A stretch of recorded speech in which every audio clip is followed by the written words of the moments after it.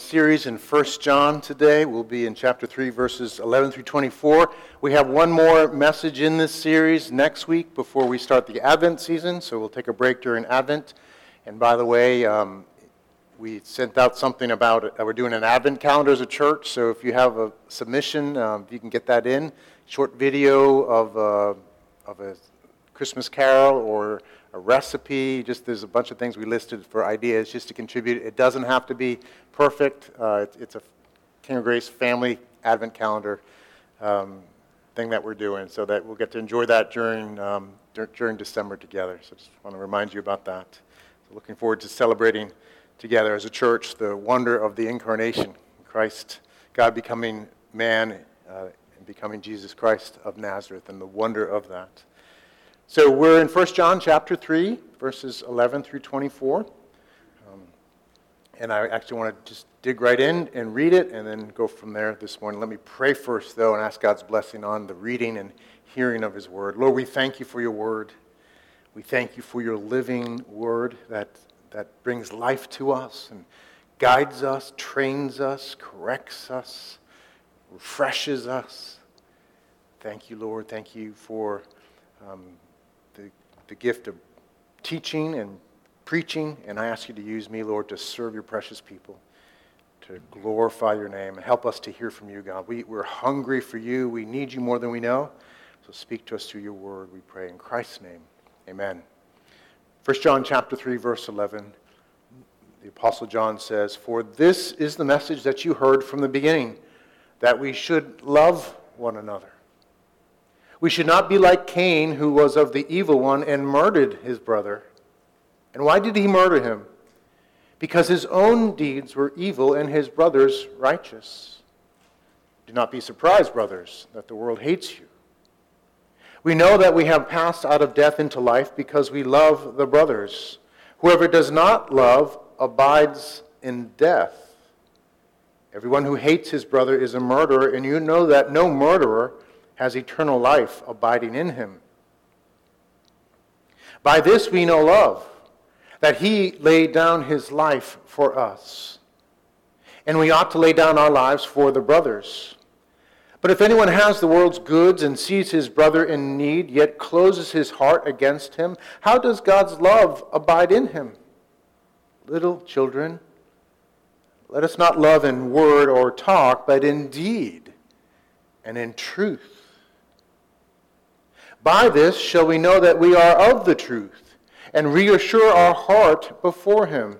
For whenever our heart condemns us, God is greater than our heart, and he knows everything.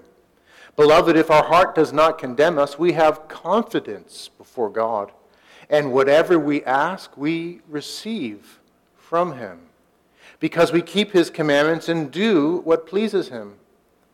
And this is his commandment, that we believe in the name of his Son, Jesus Christ, and love one another, just as he has commanded us.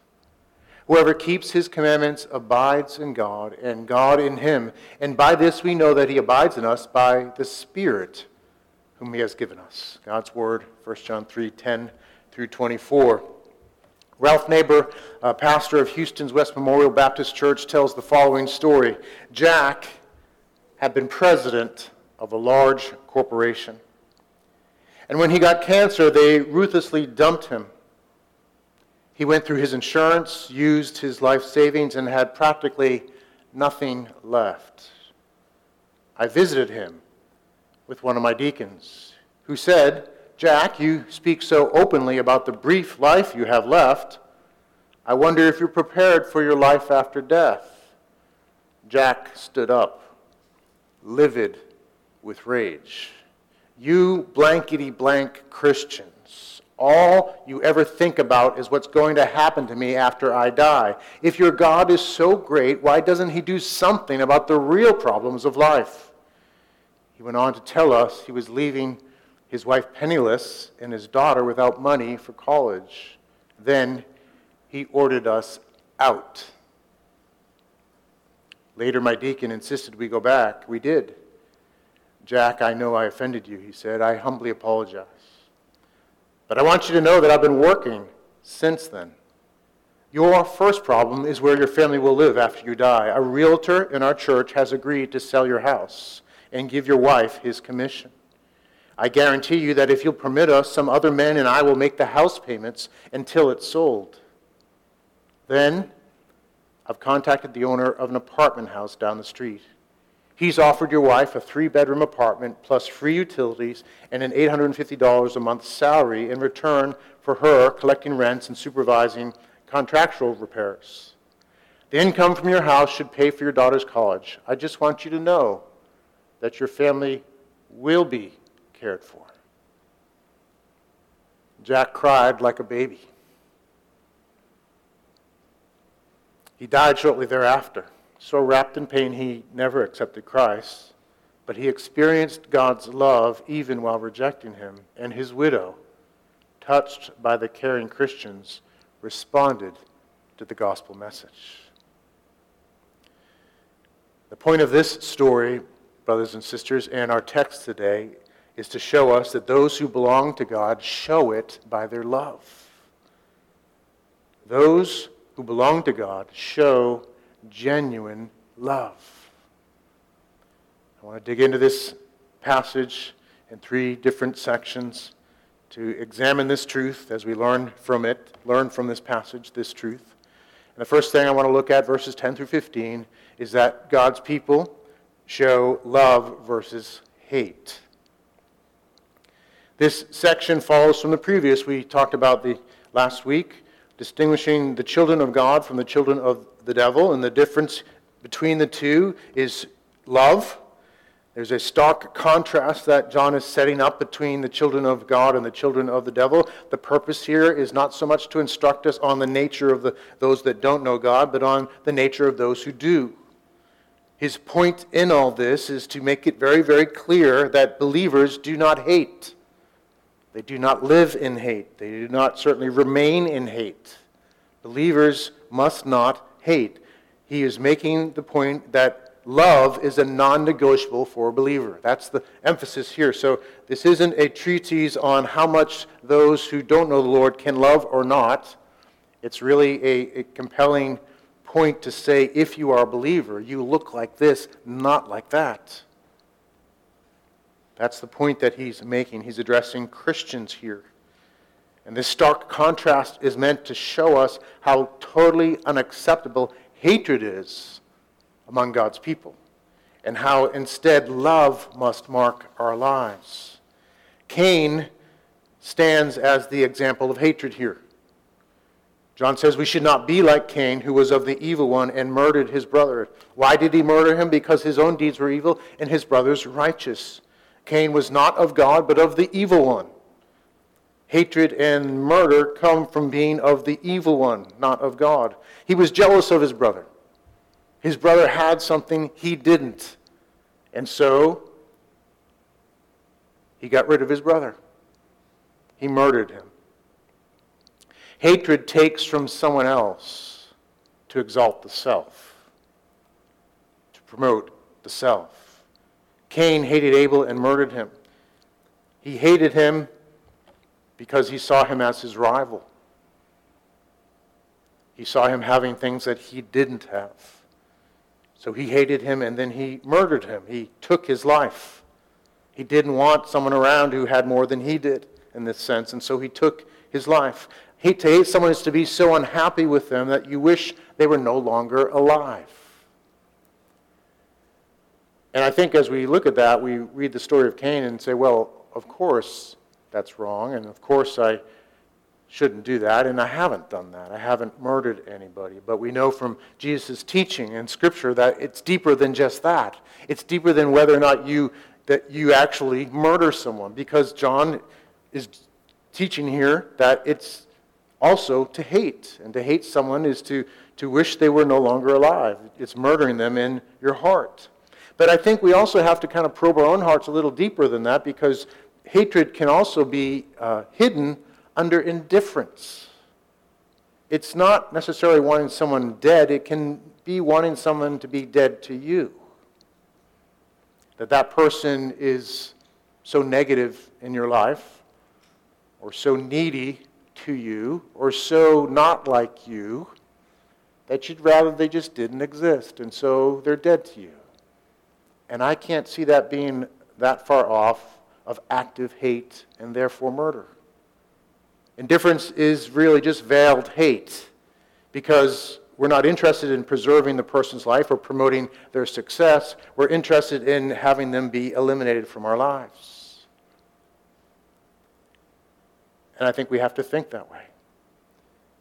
And I actually think that we're always presented throughout the day with the choice between love and hate. How we respond to somebody. Do we want to be for them, or we would rather they didn't exist? Would we rather that they didn't succeed and that we did instead? And I think we're faced with this choice in every way. I was driving in this morning and was just aware of it. I'm driving down the street, and there's a right on Red Street coming in, and I'm going at a certain rate. I'm like, this guy's going to pull in front of me. And this is my space. He's going to make me slow down. And I noticed this reaction right away, like all of a sudden I became his enemy, his rival. He was fighting me for this space. And just, not that was terrible, but it's the same vein of thought. I either, at that moment, choose to love this person or to hate them. They're either my enemy and rival, or I'm for them. Doesn't mean I agree with their behavior, but there's a different orientation. Because if I were driving down that street and it was my daughter in her car about to take the right on red in front of me, I would have a very different attitude. I'd be like, oh, look, Mary's here. Oh, let her out. And she's on my team. So why the difference? It's the orientation towards that person. And so this choice that John's presenting to us is always before us. In everything we do, we have the choice. Are we going to love or hate? And are we going to walk down that road of hate and where it leads? This is what characterizes the world, is what John is saying. This propensity to hate and this propensity to live in hate characterizes the world. And so he adds this thing, don't be surprised when the world hates you, because you're called to do something and be something very different than the world. You're called to love God and to love others. And in doing that, people will tend to hate you.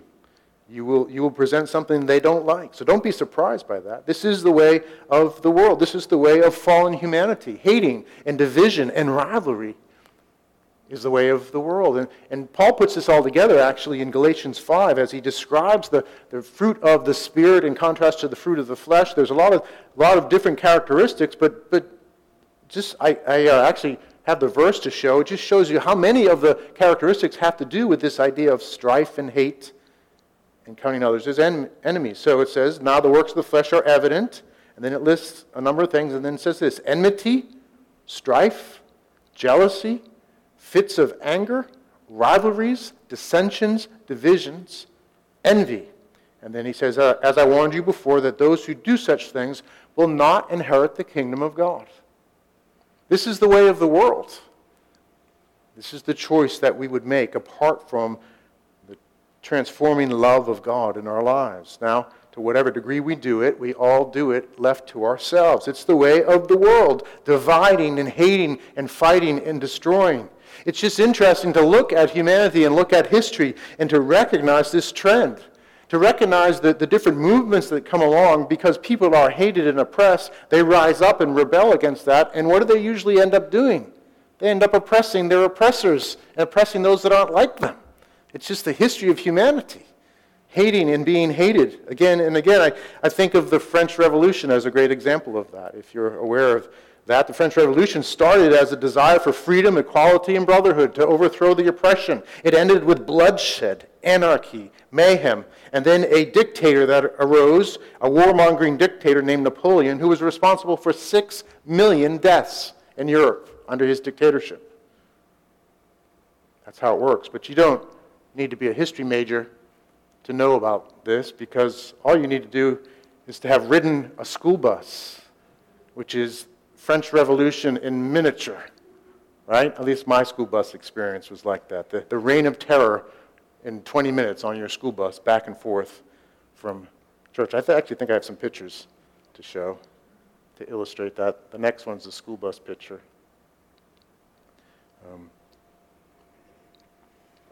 There you go. And if it wasn't the school bus, just look at the political scene, right? The left and the right Not interacting in love, not interacting trying to understand, but divisions and hatred. This is the way of the world, hating and being hated. And we as believers are told we must not be characterized this way. John says we know that we're passed out of death into life because we love the brothers. Whoever does not love abides in death. Everyone who hates his brother is a murderer. And you know that no murderer has eternal life abiding in him. You see, when the love of God in Christ comes into our lives, when we recognize that he's loved us, even though we, to some degree, in profound ways, have hated him, when we recognize that he's loved us and given himself for us and receive that good news, we experience new life in him. He dwells in us. He changes us. He puts love in our hearts. It's not perfect. It's not complete till we go to be with the Lord, but it is there. And there's a difference, and there's power to love. And so a believer must be characterized by love because the loving God dwells in them. And we abide in him. We dwell in him. We relate to him. And he creates love in our hearts. He creates the ability to forgive others. He gives us the ability to love those unlike us. He gives us the ability to reach out to those in need. He gives us the ability to love those who are negative. Christ does that in us as he dwells in us. And if you abide in the Lord, it will show. Love is the fruit of the eternal life of God in us. No murderer has this eternal life filling his or her soul.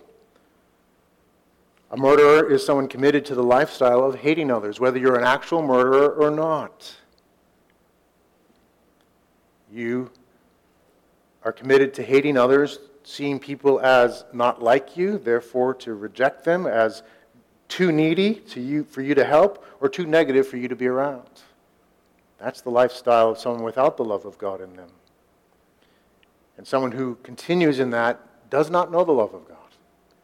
We as believers, again, may struggle with these things. We've learned in 1 John we will sin. We will fall short. There will be times, probably every day, a moment where we realize that's not what's going on. For me, at the moment where that guy pulled in front of me and I see what's going on, I'm like, Lord, help me to love that guy. But overall, we will see a difference in the love of God in our lives. And our lives will not be characterized by hate versus the one like Cain whose life is. The difference here is abiding in love or abiding in life or abiding in death. Abiding in the life of God or abiding in life apart from God. To live apart from God, to live where you are not trusting him, depending on him, experiencing his great love, looking to him, is to abide in death.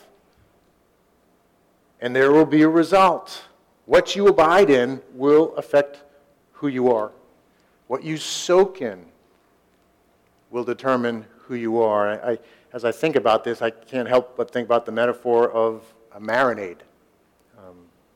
We marinate in things. We soak in things. We abide in things. And a marinade, right? Marinade, actually, I looked it up. It's really interesting. I didn't know this, but marinade, the reason we use the word marinade, because it's like marine, like ocean, right? It's because the early marinades by the Romans actually used seawater. They would soak meat in seawater. That's where we get the word, and we marinate stuff, right? We put meat in marinades to tenderize it, to add flavors. We make marinades out of things like water, salt, oil, spices, and an acid. It helps soften the proteins and add flavor into the meat so that the meat becomes something that you enjoy. It's interesting, as I'm reading this, I'm like, I have all this detail about marinades. I think I was hungry when I was doing this section of the message. But we all, I think, enjoy different marinades.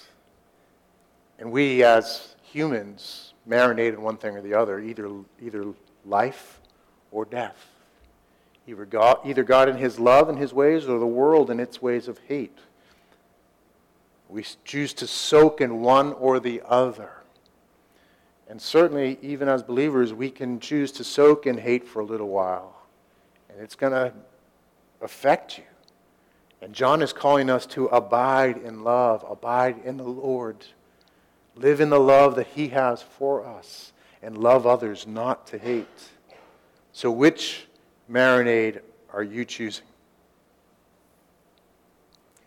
Take a look at your own life. Think about how you respond to other people. That's a great way to see what marinade you're soaking in. And in particular, the people that are not like you. Because it's easy to love those who are like you. In some way, we're just loving ourselves when we do that. But the people that are not like you, how do you relate to them? How about the people that are needy? You know that your relationship with them is not going to be kind of a two-way relationship. It's going to kind of be one way. How do you relate to them? How about the people who are negative? That when you're with them, it's hard. It's not just that they're needy, but they actually bring a degree of harm. Now, of course, there are lines that shouldn't be crossed. If someone's dangerous, I don't mean that. Just someone who's negative. How do you respond to those people? I think that's a great way to measure what you're abiding in. And not that we do this perfectly, but are you living in the love of Christ so that when you relate to these people who are different, and the priority here in the passage, by the way, is the people who are brothers and sisters in Christ, but it's all people as well. So within the church, first, at least, those that are not like you, what's your heart towards them? Those that are needy, what's your heart towards them? Those that might be negative, what's your heart towards them? That's how we measure how the love of God is or isn't affecting us. So let's choose to soak in the love of God and find ourselves able to love others and realize that hatred is never an option. Love is to characterize us, not hate. So we show love, not hate. John goes on here to help us understand love. He defines it, actually. That song, How Do We Know What Love Is? Right, I Want to Know What Love Is, that old song by Foreigner, is answered here in 1 John chapter 3, verse 16. By this we know love, that he laid down his life for us. Speaking of Christ, God in the flesh, he laid down his life for us. He gave his life for us. That is love. It's a contrast with Cain, right? Because what does Cain do? He lays down Abel's life for himself, right? Love lays down your own life for the other. That's what love is.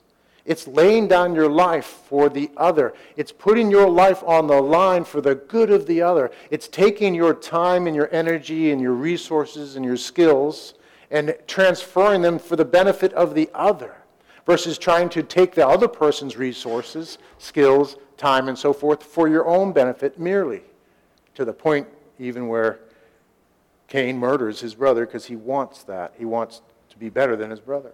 So Jesus is the contrast to Cain here. Jesus lays down his life for our gain versus Cain taking a life for his own gain. And we learn from Christ. We learn from him what it looks like.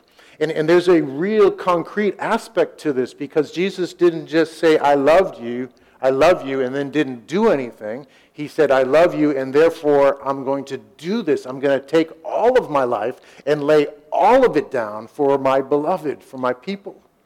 And so John goes on saying we ought to lay down our lives for our brothers like Jesus, and then defines kind of what that looks like, lest we be tempted to think it's enough just to feel love for someone.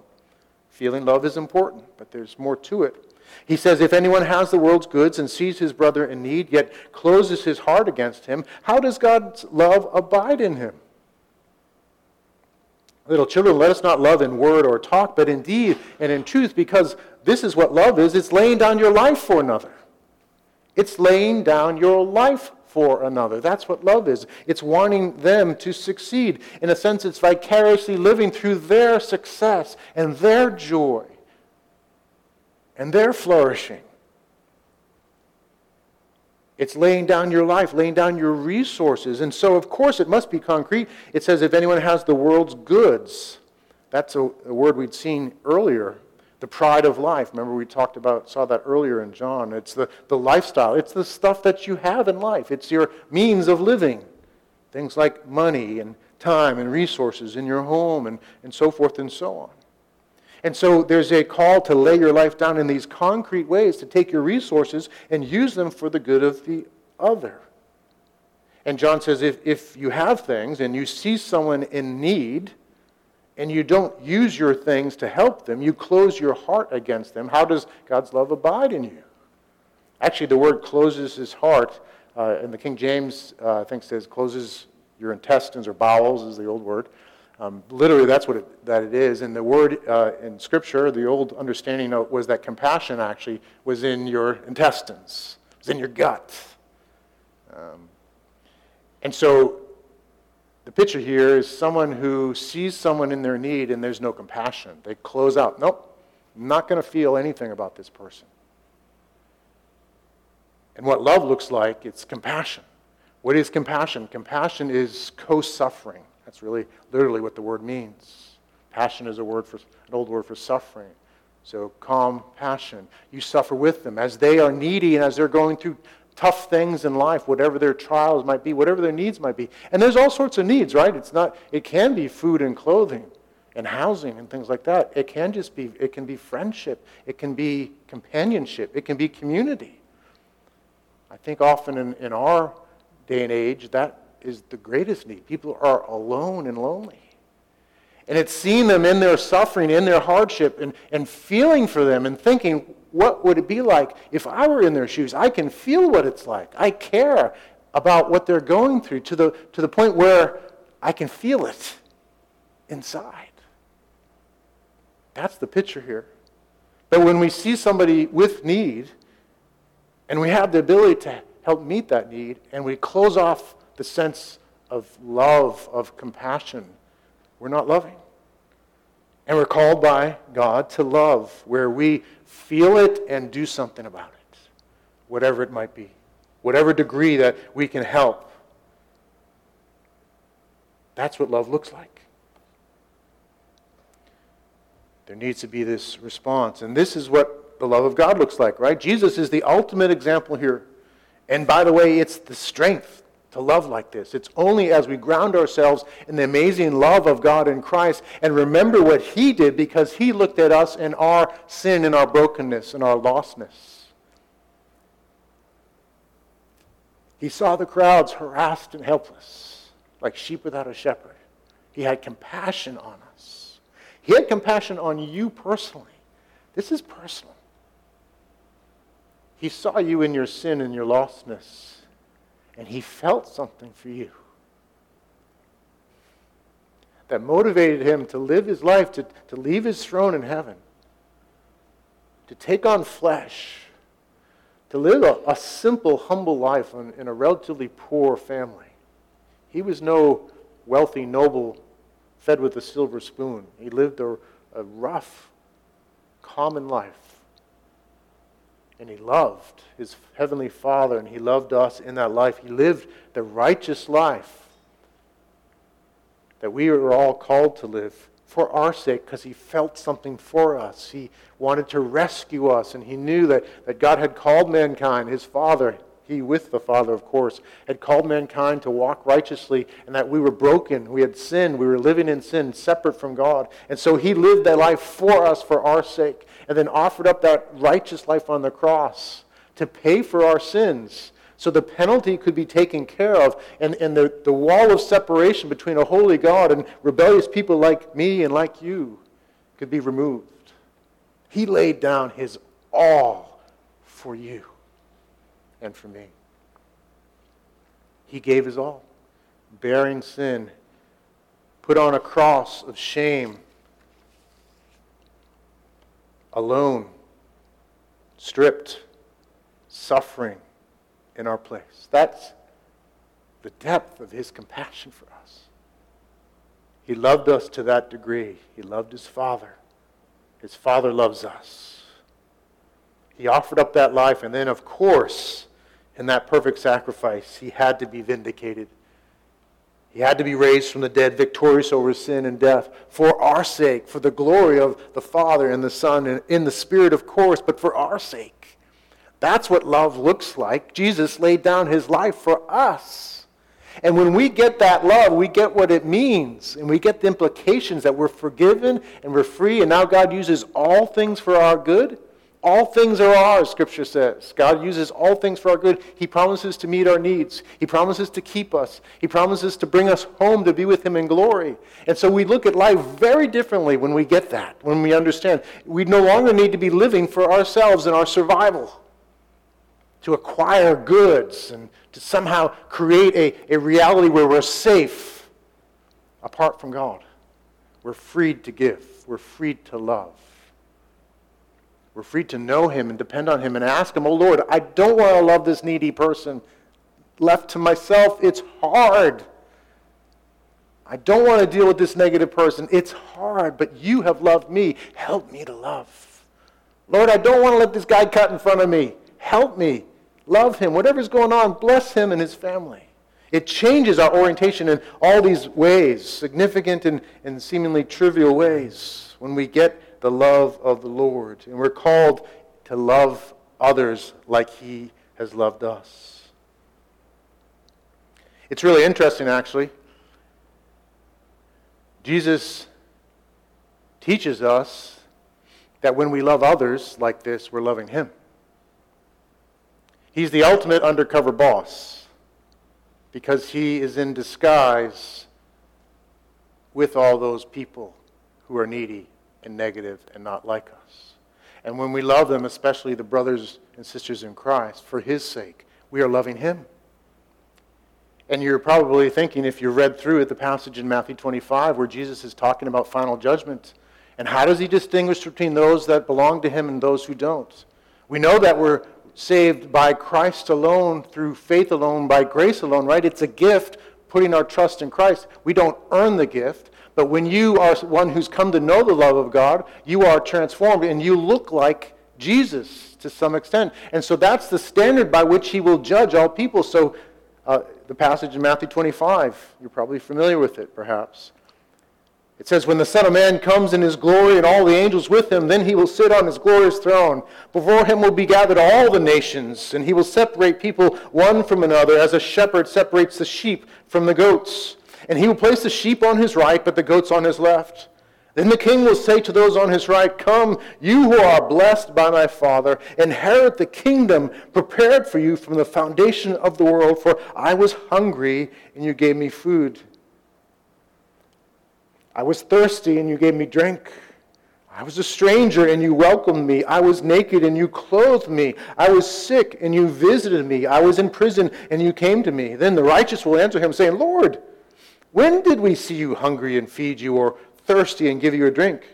And when did we see you a stranger and welcome you, or naked and clothe you? And when did we see you sick or in prison and visit you? And the King will answer them, truly I say to you, as you did it to one of the least of these, my brothers, you did it to me. Then He will say to those on His left, depart from me, you cursed, into the eternal fire prepared for the devil and his angels. For I was hungry, and you gave me no food. I was thirsty, and you gave me no drink. I was a stranger, and you did not welcome me. Naked, and you did not clothe me. Sick, and in prison, and you did not visit me.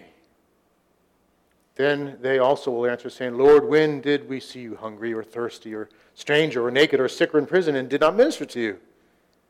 Then He will say, answering them, saying, truly I say to you, as you did not do it to one of the least of these, you did not do it to me.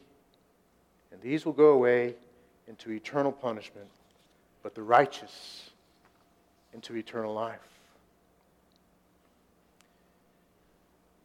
When we know the love of God, we are empowered to love others.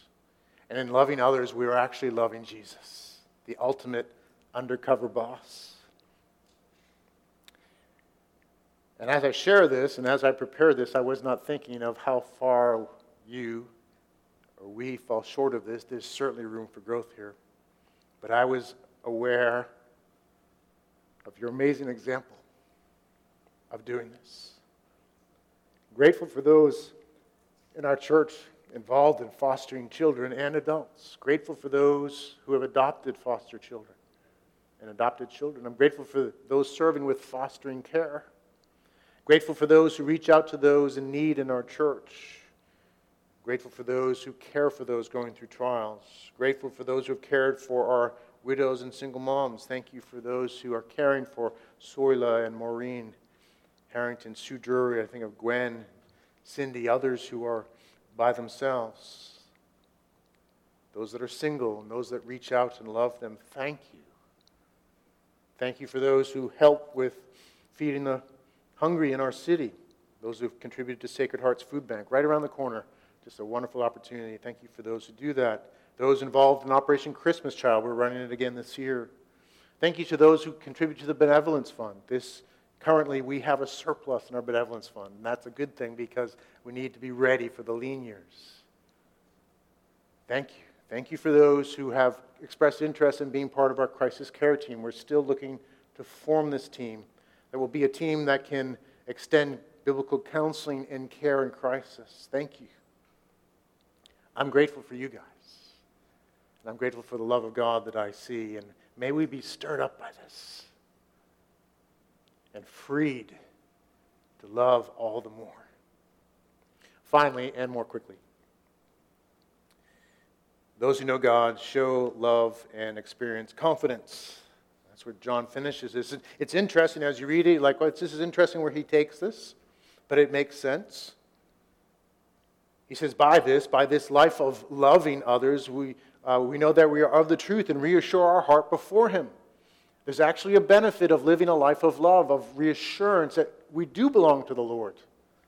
To recognize the miracle of the love of God in our hearts. And I want you as believers to recognize that, to see what He's done in your heart. It's not perfect, but there's something going on there, and to experience assurance. And certainly when we compare our love to the love of Christ, we will be tempted to have our hearts condemn us. That's what he's getting at here. For whenever our heart condemns us, there's assurance. God is greater than our hearts. He knows everything. He knows our hearts. This letter is full of reasons to be assured that we genuinely belong to the Lord. God has given us those things. God has given us this standard of love to help us see.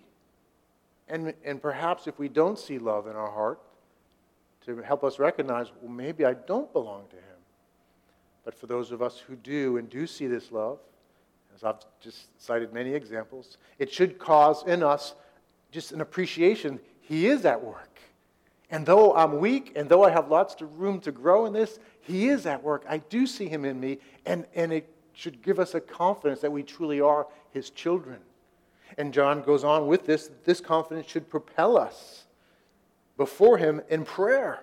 Beloved, if our heart does not condemn us, he says in verse 21, we have confidence before God, and wherever we ask, we receive from Him because we keep His commands and do what pleases Him.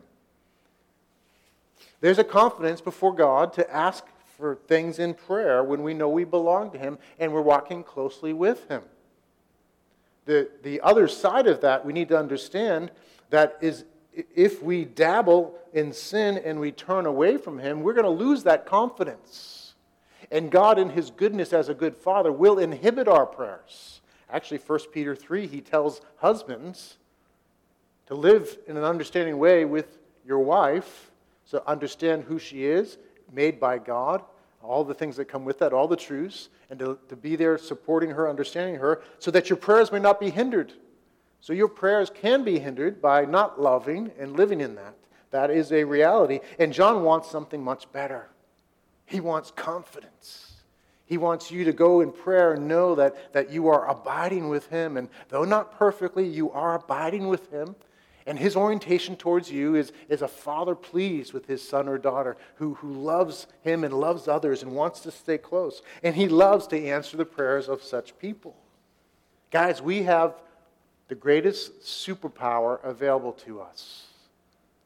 We have a superpower of being able to ask the Lord of the whole universe, the sovereign, all-glorious one, for things according to His will, according to love, and to have Him answer. To be able to pray for our loved ones and our neighbors and have things happen. There's no greater superpower.